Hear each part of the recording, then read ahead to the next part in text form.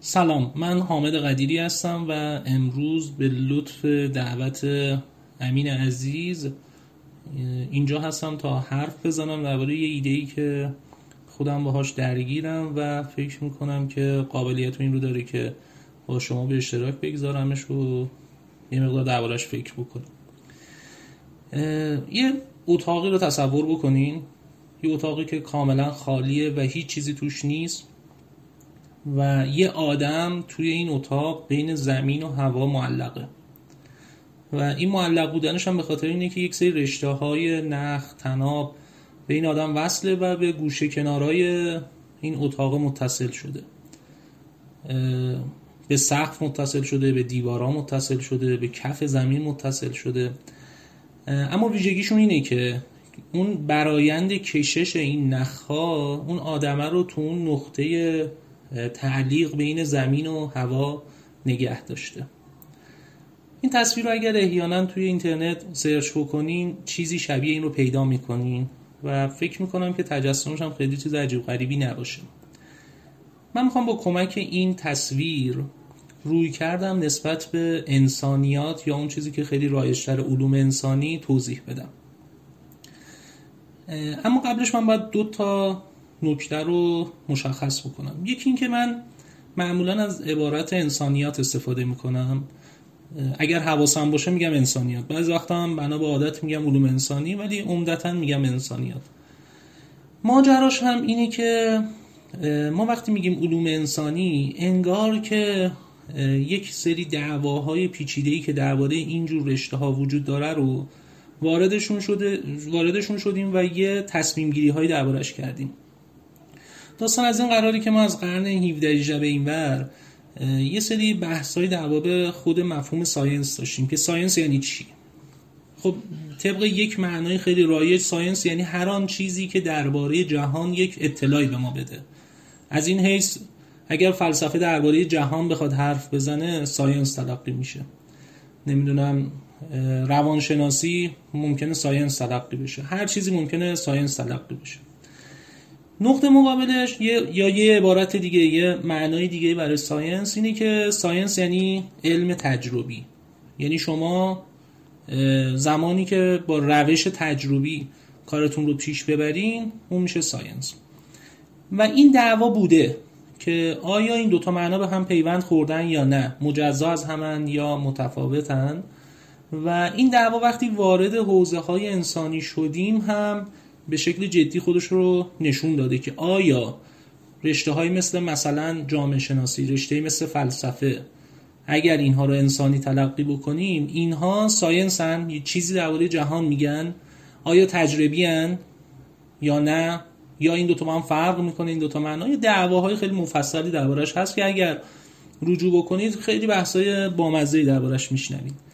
من احساس میکنم که همین که من از این فاصله بگیرم که اون کلمه هیومانیتیز که فاقد اون جزء معنایی ساینس هست رو به انسانیات ترجمه بکنم و از این فاصله بگیرم که اون رو علوم انسانی ترجمه بکنم، احتمالاً از وارد شدن به این دعوا یه مقدار فاصله گرفتم.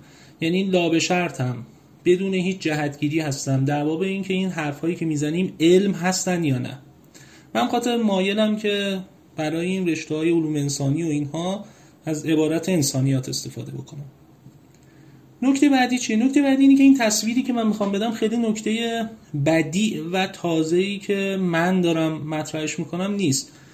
احتمالاً اگر کسانی توی مباحث فلسفه و جامعه شناسی سر و کله زده باشن میتونن رگه های این حرفایی که میگم رو بگن این که همون حرف فلانیه، این حرف بهمانیه.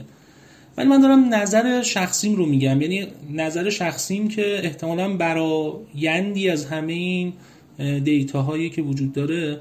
این که من خودم وقتی دارم نگاه میکنم به رشته های انسانی چجوری نگاه میکنم، دارم این رو میگم و هیچ دغدغه و دعوی ندارم که بگم حتما این ابداع منه. نه، اصلا ابداعی نیستش. فقط میخوام یک تصویری رو ترسیم بکنم که شما هم توش شریک باشید و احتمالاً توش ایراد هم وجود داره، ولی فکر میکنم میتونه سرآغازی باشه برای فکر کردن به این موضوع. خب من یه تصویر رو یه صحنه رو برای شما تصویر کردم که یک نفری توی اتاقی معلقه و یه سری رشته‌های نخی این رو بستن به در و دیوار که بتونه تو اون حالت تعلیق بمونه. برای اینکه من بتونم این رو ربط بدم به رشته‌های انسانی، من باید مفهوم قدرت رو توضیح بدم.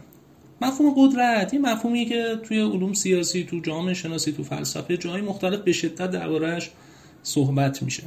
من ساده ترین تعریفی که میشه براش داشت رو مد نظرمه و اونم اینه که وقتی یه ایکسی میتونه در یک ایگرگی یه ایمپرشن ایجاد بکنه، یه تأثیری ایجاد بکنه به گونه‌ای که اون ایگرگه بتونه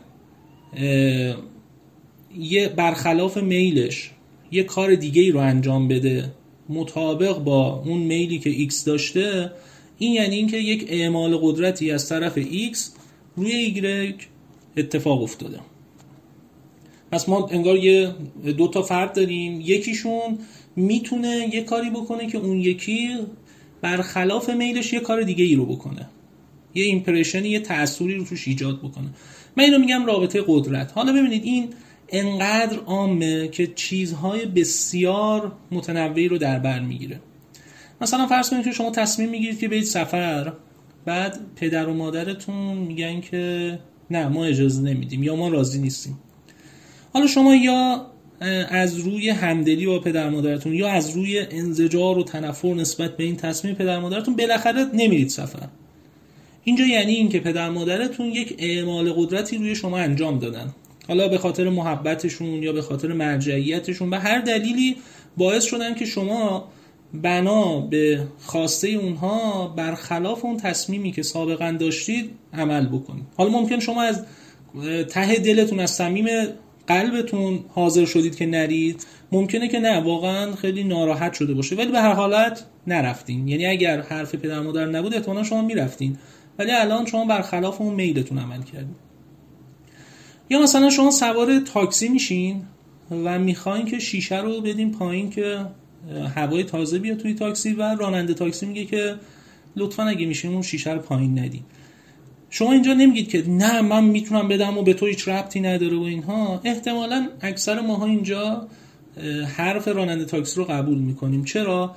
چون احساس میکنیم که اینجا محیط مثلا قلمرو راننده تاکسیه و اگر من احیانا باش مخالفت میکنم ممکنه همینجا منو پیاده بکنم و اینجا راننده تاکسی یک اعمال قدرتی بر من کرده.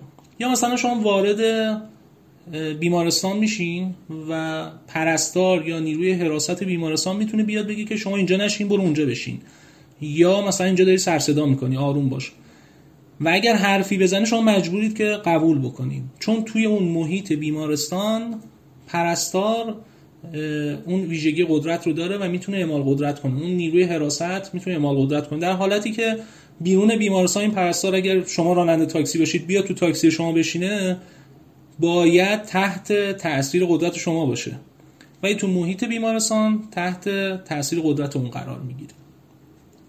خب حالا این مفهوم قدرت رو که توضیح دادم، بیایم تو همون مثال انسان معلقی که با اون نخها و تنابها بود. اون نخها و تنابها هر کدومشون نشون دهنده یکی از اعمال قدرت هایی که ما از جهان بیرون داره رومون انجام میشه. چیزهای خیلی متعدد و متکثری هم هستن. مثلا فرهنگ داره یه اعمال قدرتی رو ما انجام میده. تاریخ، جغرافیا، دین، نمیدونم ملیت، پدر و مادر، تحصیلات، نمیدونم علم، هر چیزی که فکر بکنید که یه شأنی داشته باشه که بتونه در رابطه با انسان قرار بگیره احتمالاً میتونه اعمال قدرت کنه. نمیدونم محبت والدین، محبت بچه‌ها، چیزهایی که دوستشون داریم، مثلا گوشیمون رو خیلی دوست داریم، اون ممکنه رو ما اعمال قدرت بکنه. تمام این چیزها دارن روی اون انسان معلق اعمال قدرت میکنن و اون هویت ابتدایی که اون آدم داره، یعنی اون مختصات مکانی که انگار توی اون اتاق داره، برآیند اون اعمال قدرت هایی که از اطراف روی این آدمه انجام شده. و هم خاطر ما یه مفهوم دیگر میتونیم تعریف کنیم، هویت ابتدایی. این اصطلاح خیلی اصطلاح علمی آکادمیک نیست، فقط میخوام بگم که یه هویتیه که ما وقتی حواسمون نیست این اعمال قدرت ها رومون انجام شده توی یه نقطه برایندی قرار گرفتیم و یه مختصاتی داریم. حالا الان من چی کار میتونم بکنم با این نخها، با این تنابهایی که من رو توی هویتی قرار داده؟ من میخوام اینجا مفهوم التفات رو توضیح بدم.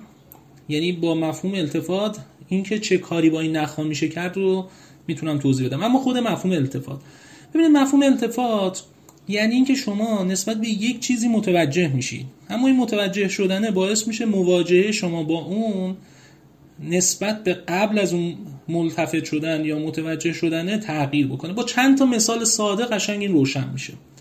یه مثالش این که اگر شما اگر شما دوچرخه سواری بکنید، معمولا دارید به مقصدتون نگاه میکنید و تو ذهنتون ممکنه که به چیزهای مختلفی فکر کنید، به اینکه مثلا شام چی بخوریم، نمیدونم فردا کجا بریم و به اینها فکر میکنید. اما اگر تصمیم بگیرید که به خود دوچرخه فکر بکنید، به اینکه چجوری دارم پدال میزنم و چجوری دارم این دسته دوچرخه رو جابجا میکنم، احتمالاً میافتید. یعنی این مواجهتون بعد از این توجه به دوچرخه با اون مواجهتون قبل از این کاملا متفاوته، من میافتین احتمالاً. یه مثال خیلی رایجش هم مثال هایدگر درباره نجار. میگه مثلا یه نجار وقتی یه چکش برداشته داره میکوبونه، اون لحظه بنا به عادت داره استفاده میکنه از این چکش و به چیزهای متعددی ممکنه فکر بکنه، به قسطش ممکنه فکر بکنه، به شام ممکنه فکر کنه، به مهمونی ممکنه فکر کنه و اینها. اما اگر به این فکر بکنه که من این چکش رو با چه سرعتی با چه قدرتی دارم میزنم روی این میخه، احتمالاً چند ثانیه بعد میزنم رو انگشتش. یه مثال دیگه هم میگم که این مثال خیلی به بحث ما نزدیک میشه و شاید هم خیلی همون این رو تجربه کرده باشیم. مثلا تصور بکنید که شما میرید توی هیئت امام حسین و روزخون روزه میخونه و شما مثلا اشک میریزید با این روزه. بعد میاید بیرون تا هفته آینده، تا جلسه آینده که میخواید برید دوباره همین روزه و همین هیئت، میرید تو این فاصله یه سری کتاب‌های درباره تاریخ عاشورا، درباره تاریخ عزاداری، درباره خود عزاداری، مثلا میرید حماسه حسینی مطهری رو میخونید، در باب اینکه بعضی روزه‌ها دروغن، بعضی روزه‌ها مثلا درستند و اینها یه تحقیقاتی میکنید و یه سری چیزهایی یاد میگیرید در باب عزاداری و اینها. هفته آینده که میرید توی جلسه، احتمالاً این اتفاق میفته که تا روزخون یه روزه رو میخونه، شما جای این که مثل هفته پیش اشک بریزین و گریه بکنین، هی دارید تو ذهنتون سبک سنگی میکنید که این روزه الان جزء روزهای درسته، جزء روزهای غلطه، الان این سندش از کجا گفته، تو بعدش وایسم بپرسم سندش از کجاست. اگر احساس کنید که مؤلفه غلطی داره، میگه وایسین من بعدش برم پیشش بگم که این روزت غلط بوده. خلاصه شما حالتون، مواجهتون با هیئت با هفته قبل متفاوت میشه، چون توی این هفته شما به یک التفات رسیدین. من اسم اینو میگذارم التفات. خب این التفاته انگار اینجوریه که شما میایید از بیرون نسبت به یک موضوعی نگاه میکنید. تا قبل از اون درگیرش بودید مثل اون نجاره و چکش رو بنا به عادت استفاده میکردید، ولی وقتی نسبت به یه چیزی ملتفت میشید میایید از بیرون بهش نگاه میکنید. خب این فاصله گرفتن هم خود به خود باعث میشه که یه مقدار از تأثیر و تأثیراتی که از اون شیء، از اون امره، از اون موضوع میپذیرفتین یک مقدار فاصله بگیرید. مثل این که شما وقتی میرید تو اون هفته درباره حماسه حسینی مطالعه میکنید، احتمالاً از میزان تأثیراتتون نسبت به روزخون کاسته میشه. اعمال قدرت روزخون اینجا یه مقدار کاهش پیدا میکنه. به یک بیان دیگه که به اون مثال ما نزدیک میشه، شما وقتی نسبت به یک پدیده‌ای التفات پیدا میکنید، نسبت به یک چیزی التفات پیدا میکنید، از میزان اعمال قدرت اون چیز بر شما کاسته میشه و بعد از این مدتی حتی ممکنه شما بالکل از زیر اعمال قدرت اون خارج بشید. یکی دو تا مثال میزنم که مشخص شه. مثلا فرض کنید شما برید درباره ارتباطات و تبلیغات و اینجور چیزها مطالعاتی بکنید. تا قبل از این مطالعاتون ممکنه که یه تبلیغ تلویزیونی ببینین، کاملا تحت تاثیر این تبلیغ قرار بگیریم و برید یه جنسی رو، یه کالایی رو بخریم. اما بعدش که ترفندهای تبلیغاتی رو کامل یاد گرفته باشید، تا اون تبلیغ رو میبینید اون ترفند رو که میبینید میگید این اون ترفندیه که فلانجا تو فلان کتاب اومده و دیگه تحت تاثیرش قرار نمیگیریم. این یه مثال خیلی بارز از اینه که وقتی شما نسبت به یک چیزی ملتفت میشین دیگه از اعمال قدرت، تحت اعمال قدرت قرار گرفتن توسط اون نجات پیدا میکنید یا خلاص میشین. خب حالا الان با این توضیحاتی که دادم، با این مفاهیمی که تا الان توضیح دادم، یکی قدرت بود، یکی یه هویت ابتدایی که برآیند اون اعمال قدرت ها بود و یکی مفهوم التفات، من میتونم بگم که وقتی به رشته های انسانی، به مطالعات انسانی، به انسانیات نگاه میکنم چی میاد تو ذهنم؟ من وقتی به اینجور رشته ها نگاه میکنم در واقع اونها رو تلاشی برای التفات به این نخها میبینم، یعنی در واقع تلاشی برای التفات به این که چه قدرت هایی داره بر من اعمال میشه و چجوری میتونم از زیر یوغ این قدرت ها خارج بشم. حالا این قدرت ها ممکنه که فرهنگ باشه، تاریخ باشه، جامعه باشه، دین باشه، علم باشه، سیاست باشه، دولت باشه، حکومت باشه، نمیدونم ملیت، هر چیزی ممکنه اعمال قدرتی روی ما بکنه و من وقتی التفات پیدا میکنم خود به خود یه مقدار تضعیف میشه این اعمال قدرت از طرف اون، مثل اون داستان تبلیغات. و بعضی وقتا ممکنه که انقدر جدی وارد این فضای التفات بشم و تحلیل کنم، نقد بکنم که کم کم اون نخه گسسته بشه و من بالکل دیگه هیچ تأثیرپذیری نسبت به اون منشأ و مرجع اعمال قدرت نداشته باشم. خب رشته های مختلف علوم انسانی رو، یا اگه بخوام دقیق‌تر بگم انسانیات رو، میتونیم از این حیث ببینیم. مثلا رشته تاریخ چی کار میکنه، رشته جامعه شناسی چی کار میکنه، رشته روانشناسی چی کار میکنه. رشته روانشناسی ممکنه که بیاد من رو نسبت به یک سری ویژگی های حالا جانشانده شده در ژرفای روانی من رها بکنه، یعنی اونجایی که من به شکل ناخودآگاه یه سری ویژگی هایی دارم، یه سری مؤلفه‌ای هست که رو من تاثیر داره و روانشناسی ممکنه که بیاد من رو یه مقدار رها بکنه از تأثیرپذیری نسبت به اونها. یا مثلا مطالعات دین پژوهی ممکنه که کم کم من رو از این که تحت تاثیر اعمال قدرت دین باشم نجات بده.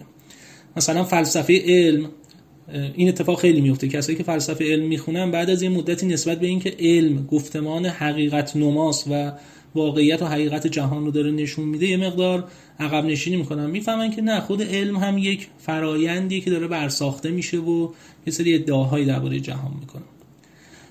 خلاصه رشته های انسانی رو من اینجوری میبینم. اما اگر این تصویر رو داشته باشیم چندین سوال ممکنه که پیش بیاد. من سعی میکنم به قول آخوندها دفع دخل مقدر بکنم و چند تا از سوالهایی که ممکنه پیش بیاد رو همینجا جواب بدم.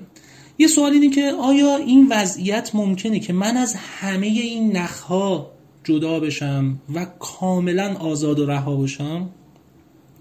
جواب اینه که نه، نمیشه.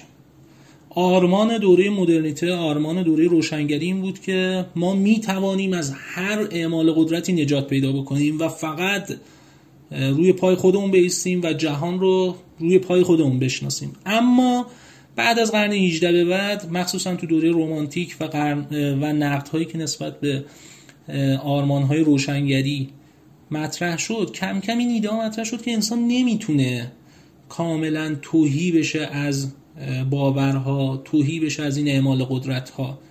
برای اینکه ببینید که چه آرمانی داشتن تو سرآغاز دوره مدرنیته. خب جناب دکارت خیلی مشهوره دیگه، معتقد بود که من باید تمام محتویات ذهنم رو خالی بکنم، از صفر دوباره مبتنی بر استدلال و یقین اینها رو بپذیرم. ولی خب بعدا مشخص شد که واقعا انسان همون لحظه هم یه عالمه چیزهایی داره که دارن روش اعمال قدرت میکنه، از جمله زبان. مثلا زبان یک جهانبینی رو به شما میده که شما زمانی که تمام باوراتون هم بریزید بیرون، باز همون زبانه داره رو شما اعمال قدرت میکنه. خلاصه به نظر میرسه که انسان نمیتونه که مطلقاً هیچ نخی نداشته باشه و از همه اینها کاملا گسسته بشه. اما انسانیات، مطالعات انسانی این فایده رو داره که به من کمک میکنه که این نخها رو یه مقدار سنجیده تر بچینم، یعنی بعضی از نخ‌ها رو مثلا ممکنه انقدر روش التفات داشته باشم که کاملا پارش بکنم. بعضی نخ‌ها رو ممکنه حالا به شکل سنجیده‌ای بنا به وضع شخصی بگم من دوست دارم این نخه قوی‌تر بشه اتفاقا. بعضی نخ‌ها رو ممکنه شل بکنم، بعضی رو ممکنه قوی‌تر بکنم و به شکل سنجیده‌تری حالا بیام توی مختصات دیگه از اون اتاق قرار بگیرم. حالا این هویت احتمالاً دیگه اون هویت ابتدایی نیست، این یه هویت سنجیده‌تریه. اما اینطوری هم نیستش که ما یه هویت ایدئال داشته باشیم که هر کی بره اونجا دیگه انسان کامل میشه. نه، بنا به تربیت، بنا به ملیت، پیشینه، نمیدونم جغرافی و اینها، هر آدمی ممکنه که اون هویت سنجیده‌ای که برای خودش انتخاب میکنه متفاوت باشه. یعنی واقعا من در این موقعیت باید یک نگاه پلورالیستی، تکثرگرا داشته باشم. نمیتونم بگم که یک وضعیت ایدئال فقط وجود داره که هر کس به اون برسه موفق شده. نه، برای هر آدمی ممکنه وضع ایدئال باشه، اما هر آدمی این توانایی رو داره که از اون هویت اولیه، هویت ابتدایی که کاملا تحت تاثیر اعمال قدرت‌های بیرونی هست، برسه به یه وضع سنجیده تری که نسبت به بعضی از این اعمال قدرت‌ها تونسته باشه یه نگاه سنجیده تری داشته باشه، بعضی رو تقویت کنه، بعضی رو تضعیف بکنه. نکته بعدی که پیش میاد یا سوال بعدی که پیش میاد اینی که خب حالا ما این همینا رو درباره انسانیات گفتیم، سایر دانش‌ها چی؟ مثلا فیزیک، شیمی، زیست، ریاضی، اینا چی؟ اینا که جزء انسانیات نیستن، هیچ ربطی به این وضعیت ندارن. من میخوام ملاکم رو یه مقدار کلانتر کنم که بعضی از اینا رو ممکنه تو بعضی از فیلداشون، تو بعضی از حوزه‌هاشون ممکنه دربر بگیم و اونم اینه که هر چیزی که بتونه در تعامل با انسان قرار بگیره و روی انسان اعمال قدرت بکنه به هر شکلی، اون میتونه توی این فضا محل بحث باشه. به همین خاطر مثلا توی فیزیک اگر یه جایی از فیزیک درباره تعامل انسانی با یک چیزی ما صحبت میکنیم، اون موقع این بحث مطرح میشه. مثلا فرض کنید تو این بحثه، حالا من خیلی بلد نیستم، اگر اشتباه میگم اینجا رو دیگه خودتون اصلاح بکنید، چون بحث کوانتومی و اینها ممکنه که ناظر بیننده که یک موجود انسانی احتمالاً موجود آگاهه یه دخل و تصرفی توی امر فیزیکی داشته باشه، خب اونجا احتمالاً وارد این بحث میشیم، یعنی تاثیر و تأثیرات اونجا ممکنه مطرح بشه. ولی میخوام میگم مسئله این نیست که رشته های انسانی یا رشته فیزیکی و اینا رو تفکیک نمی‌کنم. میگم هر آن چیزی که بتونه تعامل انسانی با اون مطرح بشه و بتونه روی انسان یک اعمال قدرتی کنه به این شکل که یه نخی از اون نخ‌ها رو شکل بده و انسان رو یه طرفی بکشونه، این میتونه محل تأمل و التفات قرار بگیره و اون نخه یا شل بشه یا سفت. اما من هر وقتی به اینجا میرسم همیشه میبینم که یه سوال گشوده وجود داره، یه سوالی که خودم جوابی براش ندارم و شاید مسئله فعلیم دقیقاً این سواله باشه و اونم اینی که اصلا این التفات خوبه یا بده و آیا اگر نسبت به یه چیزی التفات پیدا کنم من میتونم یه جورایی به اون رابطه قبل از التفاتم با اون برسم. همون مثال هیئت امام حسین رو تصور بکنی. آیا این التفات خوبیه که حال من گرفته میشه، حالی که هفته قبل توی هیئت داشتم الان دیگه ندارم؟ و اگر هم به این التفات رسیدم آیا امکانی هست که من بتونم به اون حال سابق برسم و تمام این اطلاعاتی که توی این یه هفته به ذهنم اومده رو همه رو اصطلاحاً بذارم توی پرانتز و همون حال سابق رو داشته باشم؟ این یه مسئله خیلی جدیه. من یه ایده هایی دارم درباره‌اش و اون ایده اولی هم اینه که ما توی دوره مدرن مجبوریم که التفات داشته باشیم، مجبور به التفاتیم. یعنی مخصوصا التفات به مقوله‌های مثل دین و اینها، ما تو دوره مدرن واقعا به التفات میرسیم، به اجبار به التفات میرسیم و خب این یکی از ویژگی‌های عصر مدرنه به زعم من. ولی از اون ور آیا امکان بازگشتی به پیش از التفات هست؟ نمیدونم واقعا، یعنی هیچ جوابی ندارم و فکر میکنم اگر هم امکانش باشه خیلی دشواره، خیلی سخته و این اصطلاح میگم تو براکت گذاشتن، تو پرانتز گذاشتن اون چیزی که باعث التفات شده به نظرم به شکل معمول شده نیست، مگر اینکه یه بازی‌های عجیب غریبی رو طراحی بکنیم. و فکر میکنم که همین باعث میشه که ویژگی انسان مدرن یه جورایی حس بی‌وطنیه. نمیدونم این مطالبی که درباره مباحث پست مدرنیسم و اینها را هست رو میبینید یا نه، ولی یکی از ویژگی‌هایی که درباره ویژگی انسان مدرن میگن این که احساس گمگشتگی، احساس بی‌وطنی داره و این به نظر میرسه که نسبت به یه سری چیزهایی که ارتباط هویتی خیلی جدی باشون داشته به التفات خیلی زیادی رسیده و انگار اون ارتباط قطع شده.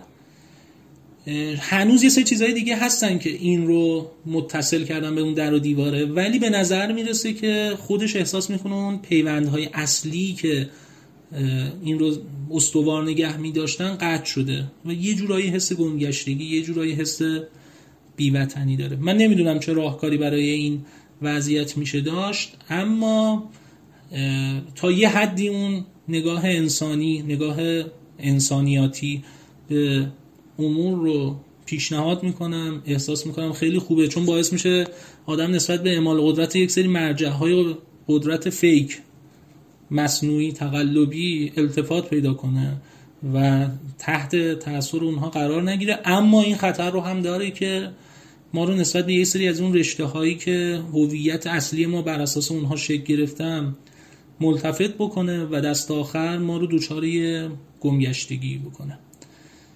راه حلی برای این ندارم، ولی فکر میکنم که این ایده تا اینجا میتونه یه سرآغازی برای فکر کردن باشه.